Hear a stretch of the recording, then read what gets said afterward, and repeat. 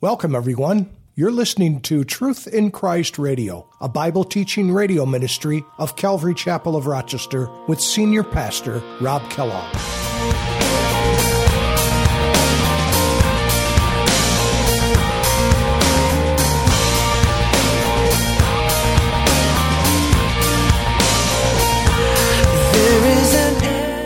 And one of the awful things about this book is we just see Israel just in this constant roller coaster action of conquering their enemies and then getting comfortable and complacent and then going back into their sinful lifestyle and serving the false gods in the places that God had brought them into. And because they didn't wipe out those enemies like God told them to do, like He commanded them to do, they dwelt with them, they intermarried with them, and before long they began worshiping their gods and bringing the judgment of God upon them.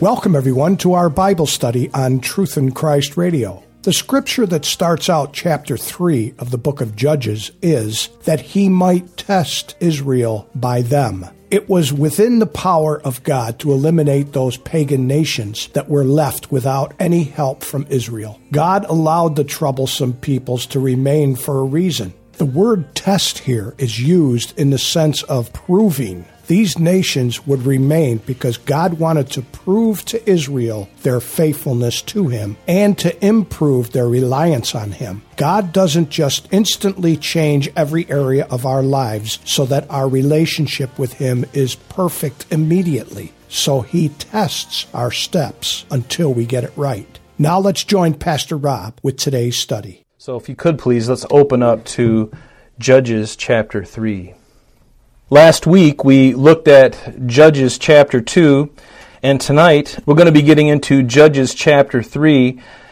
And the book of Judges is really a difficult book. It's a sad book, and the reason it's sad is because God had given so much to the children of Israel over the years through the desert. He prepared them in Egypt. He brought them through the desert for 40 years. He provided for them food and shelter, water, and even shoes on their feet. God gave them everything, even His very presence in the midst of them. I mean, think about that. I mean, they could look out their tent and they could look toward the center of the gathering and they could see there in the camp, they could see the tabernacle and the cloud of pillar at night and the cloud that followed them, or that led them by the day, and the pillar of fire at night. And if you were to see a sight like that, what would you think? And how would that change you to know that the very God who created all things is in your midst? We know that He's with us even now, because His word is true. Where two or more are gathered in His midst, there He is. Or where two or more are gathered, there He is in the midst of them. And so we have that confidence, we have that assurance, we have that blessing of knowing that God is with us. And so as we look at this book, it is a book of failure, really, because they should have, the children of Israel, they should have had every opportunity, and they did, to demonstrate obedience to the Lord and to prove that obedience by doing the things that God had told them to do.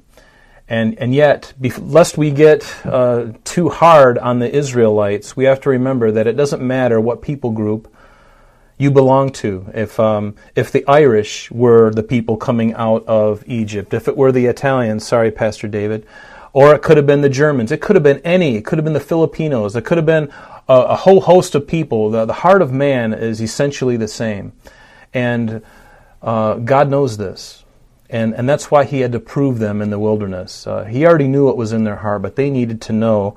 And one of the awful things about this book is we just see Israel just in this constant roller coaster action of conquering their enemies and then getting comfortable and complacent and then going back into their sinful lifestyle and serving the false gods in the places that God had brought them into. And because they didn't wipe out those enemies like God told them to do, like He commanded them to do, they dwelt with them, they intermarried with them, and before long they began worshiping their gods and bringing the judgment of God upon them.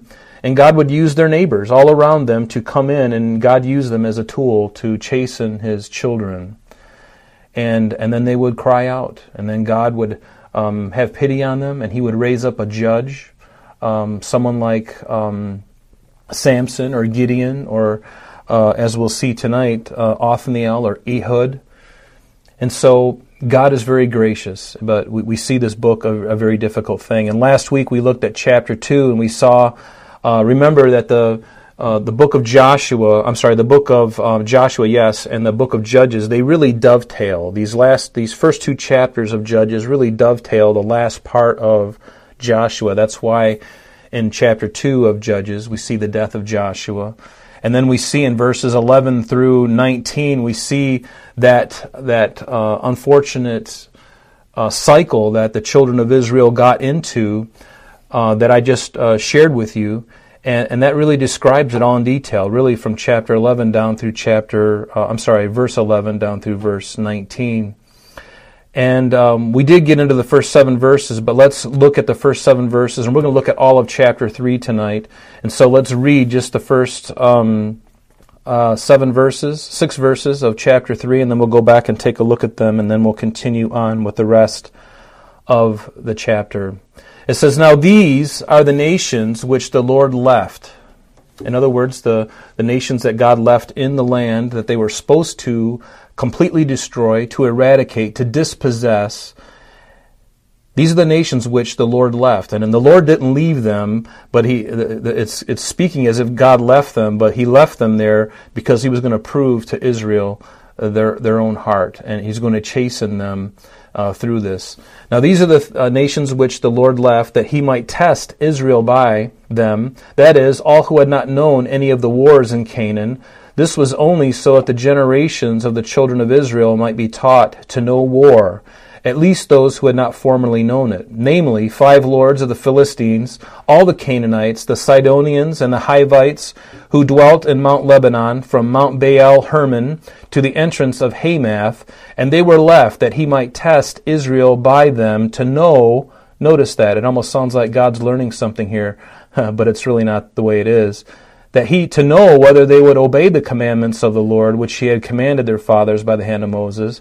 Thus the children of Israel dwelt among the Canaanites, the Hittites, the Amorites, the Perizzites, the Hivites, and the Jebusites, and they took their daughters to be their wives, and they gave their daughters to be their sons. And notice, this is the most horrible thing of it all. And they served their gods. If it wasn't bad enough that they started to intermingle in their marriages, which God told them not to do, now they are serving their gods. And such is the way for us. God tells us to stay away from certain things. He gives us prohibition about certain things.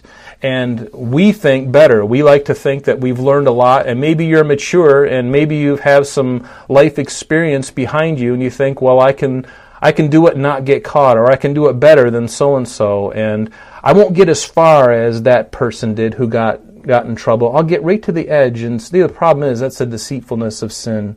We get right to the edge, and then the enemy presents us something else, and we think we can handle it, and he just keeps giving us more rope, and then finally there comes a point when you go to reach for the rope, and it's no longer there, and you fall. And we fall. And so we need to take heed to these things as well, because they're no different than we are. There's a verse in the Bible that says, "The Lord fashions our hearts alike, and He knows that we are dust." He fashions our hearts alike, and He knows that we are dust. And so, let's go back to verse 1 there. It says, "Now these are the nations which the Lord left, that He might test Israel by them, that is, all who had not formerly known any of the wars in Canaan." Now, underline the word test there, because you're going to see it down in a couple verses underneath this. And this literally means what it sounds like. It is to test. It's to prove. It's to try. God does. He tests us. He proves us. He proves us. In fact, it's used in the book of Judges 5 times. We see it here. Actually see it in chapter 2, verse 22. We see it here in the first verse. We see it in the 4th verse of this chapter that we're looking at.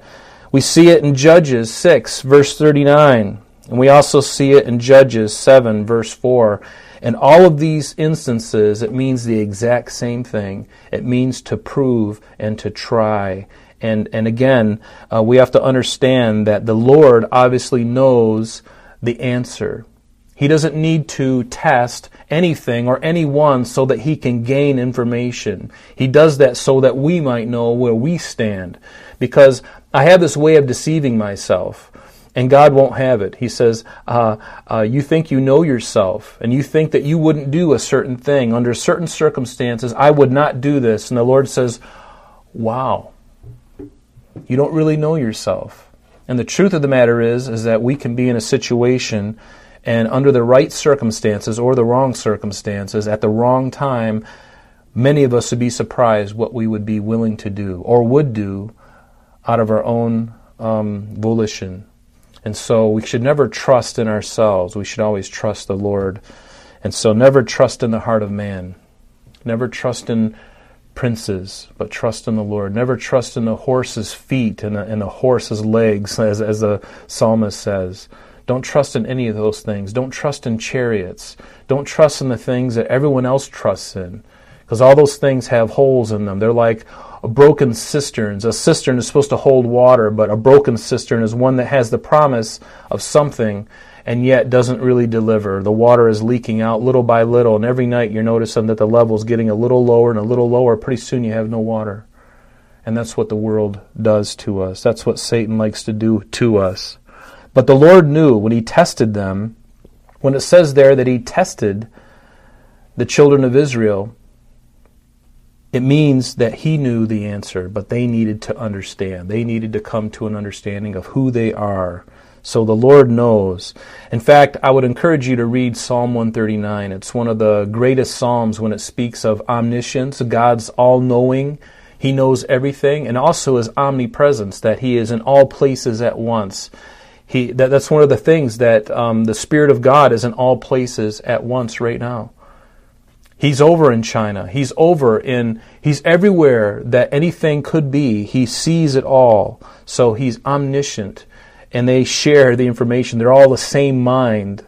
And so Jesus knows all things. And that's a great psalm. In fact, let me just read some portions of it to you that might encourage you. Psalm 139, just look at the first 4 verses. Again, God tests because he already knows.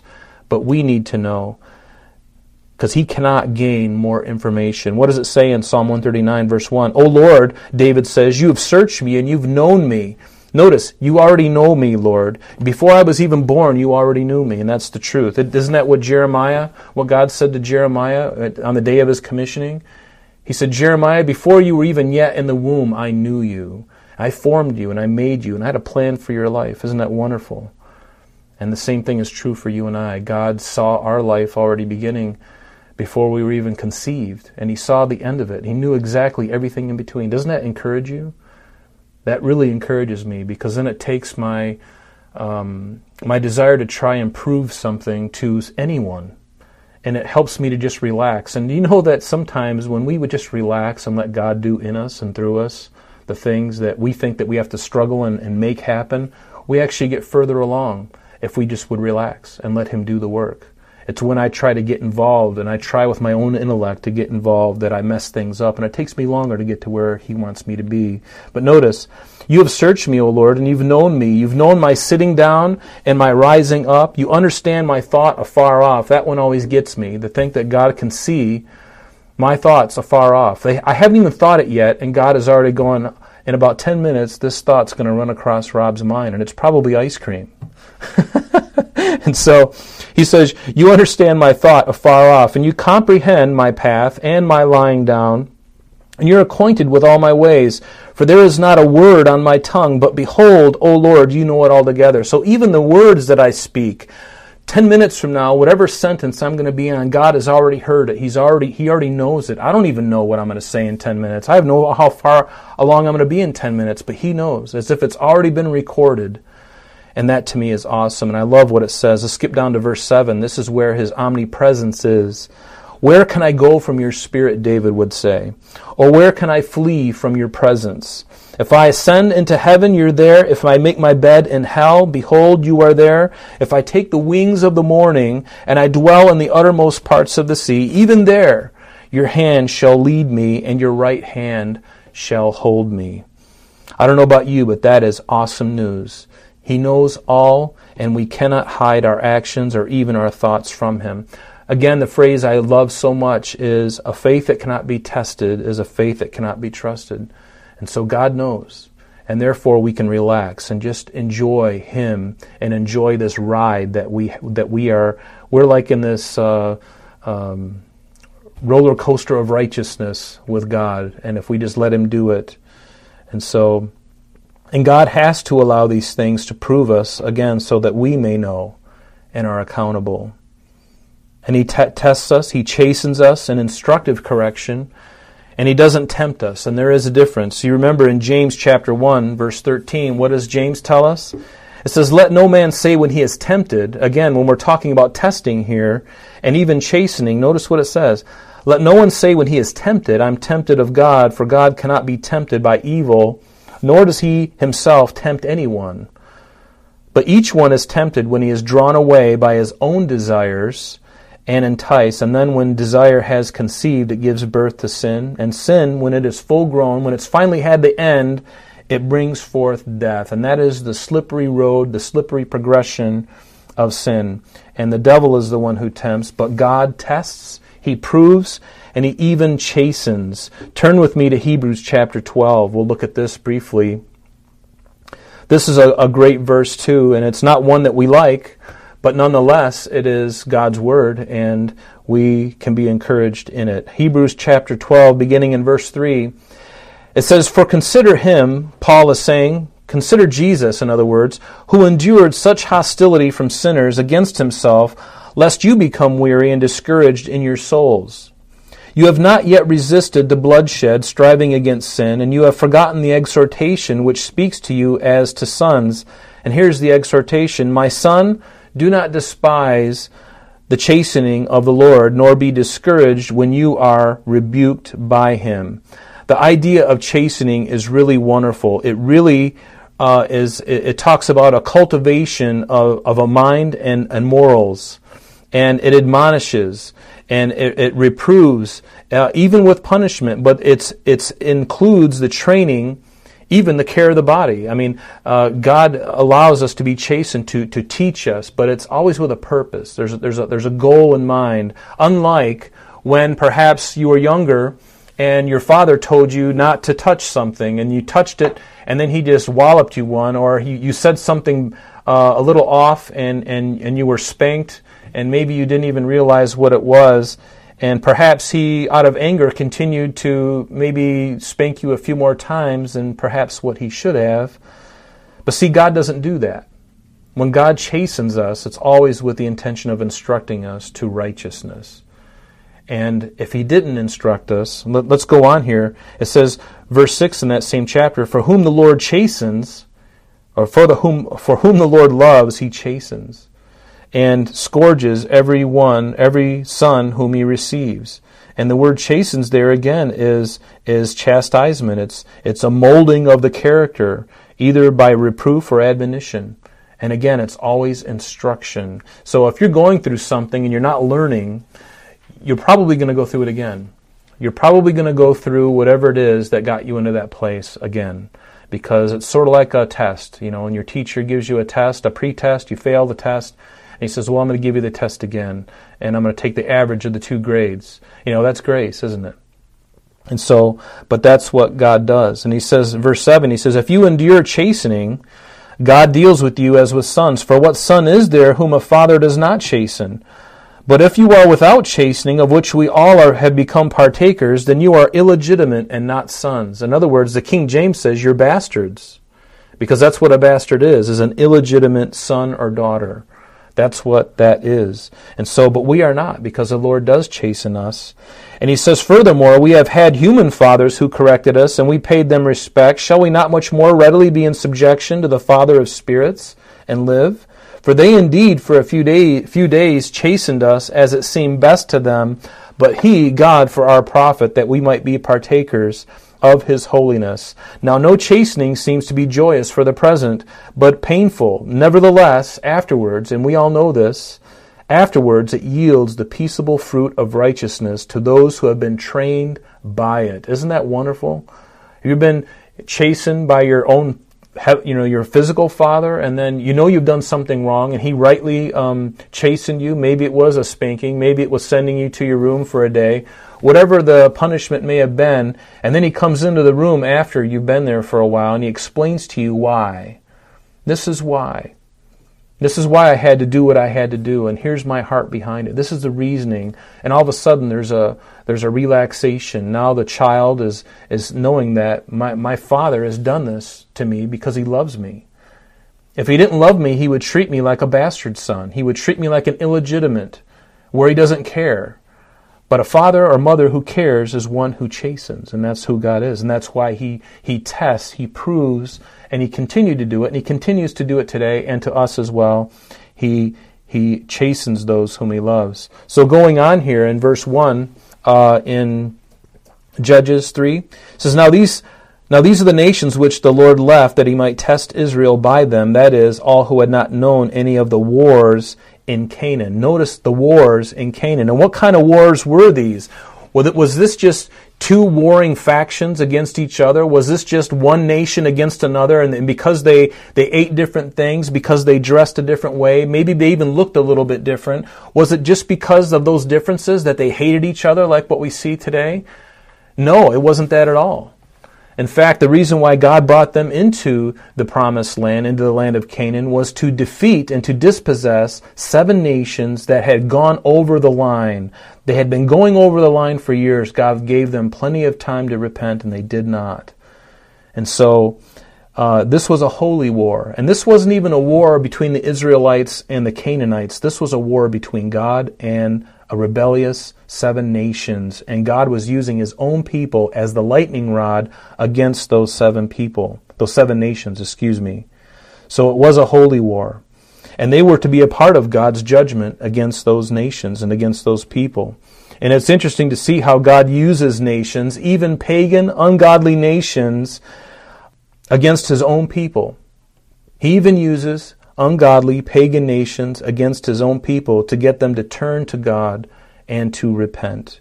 But he also punishes those nations as well because of their ungodliness and their idolatry. And a good example is Babylon.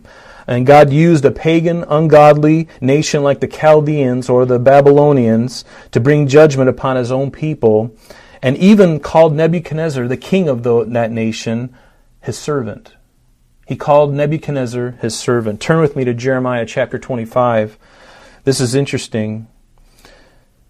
So this is a war, a holy war between God and these people. And God was going to use his own children as judgment against this people group. And it's not unlike God to do that. We see it in the Scripture. We see it here in Jeremiah 25. Look at verse 1 with me. It says, now remember, Jeremiah is prophesying during a time when Nebuchadnezzar and the Chaldeans, the Babylonians, they're literally on the outskirts of Jerusalem. They got embankments, and they're basically laying a siege to the city in around 606 BC. And so there the inhabitants are scared to death. They're running out of food. They're starting to eat their babies because their food sources are, there's famine in the land because they're cut off from all their food supplies. But notice what God says to Jeremiah in Jeremiah 25. The word that came to Jeremiah concerning all the peoples of Judah in the 4th year of Jehoiakim, the son of Josiah, king of Judah. I'm sorry, that's all the time we have for today, but please join us next time as Pastor Rob continues our study in the book of Judges. Calvary Chapel of Rochester is located at 2503 Browncroft Boulevard, Rochester, New York, 14625. You can reach us at our church office between 9 a.m. and 4 p.m. Monday through Friday at area code 585-586-3140. If you would like to have an audio CD of today's message mailed to you in its unedited form, simply mention today's date when contacting our church office. You can also contact us via the web by logging on to www.calvaryrochester.com. There you will be able to access a number of useful things, such as information concerning our beliefs, our ministries, contact information, our location, service times, and much more. You can also download or listen to the radio and sanctuary messages free of charge from the teachings link at the top of the page. To listen to Calvary Chapel of Rochester sanctuary messages or Truth in Christ Radio on your mobile device, just subscribe to both through Google Play and Apple Podcast. You may also join us on Sundays and Thursdays through live streaming of our services and Bible studies. Just click on the online services link. We're so glad that you could join us today. And if there is any way that we can bless you in your walk with Jesus Christ, please don't hesitate to call our church office. Remember, Jesus said, "I am the way, the truth, and the life, and for this cause I have come into the world, that I should bear witness unto the truth. Everyone who is of the truth hears my voice." May God bless you in abundance today as you walk with Him. And until next time, this has been Truth in Christ.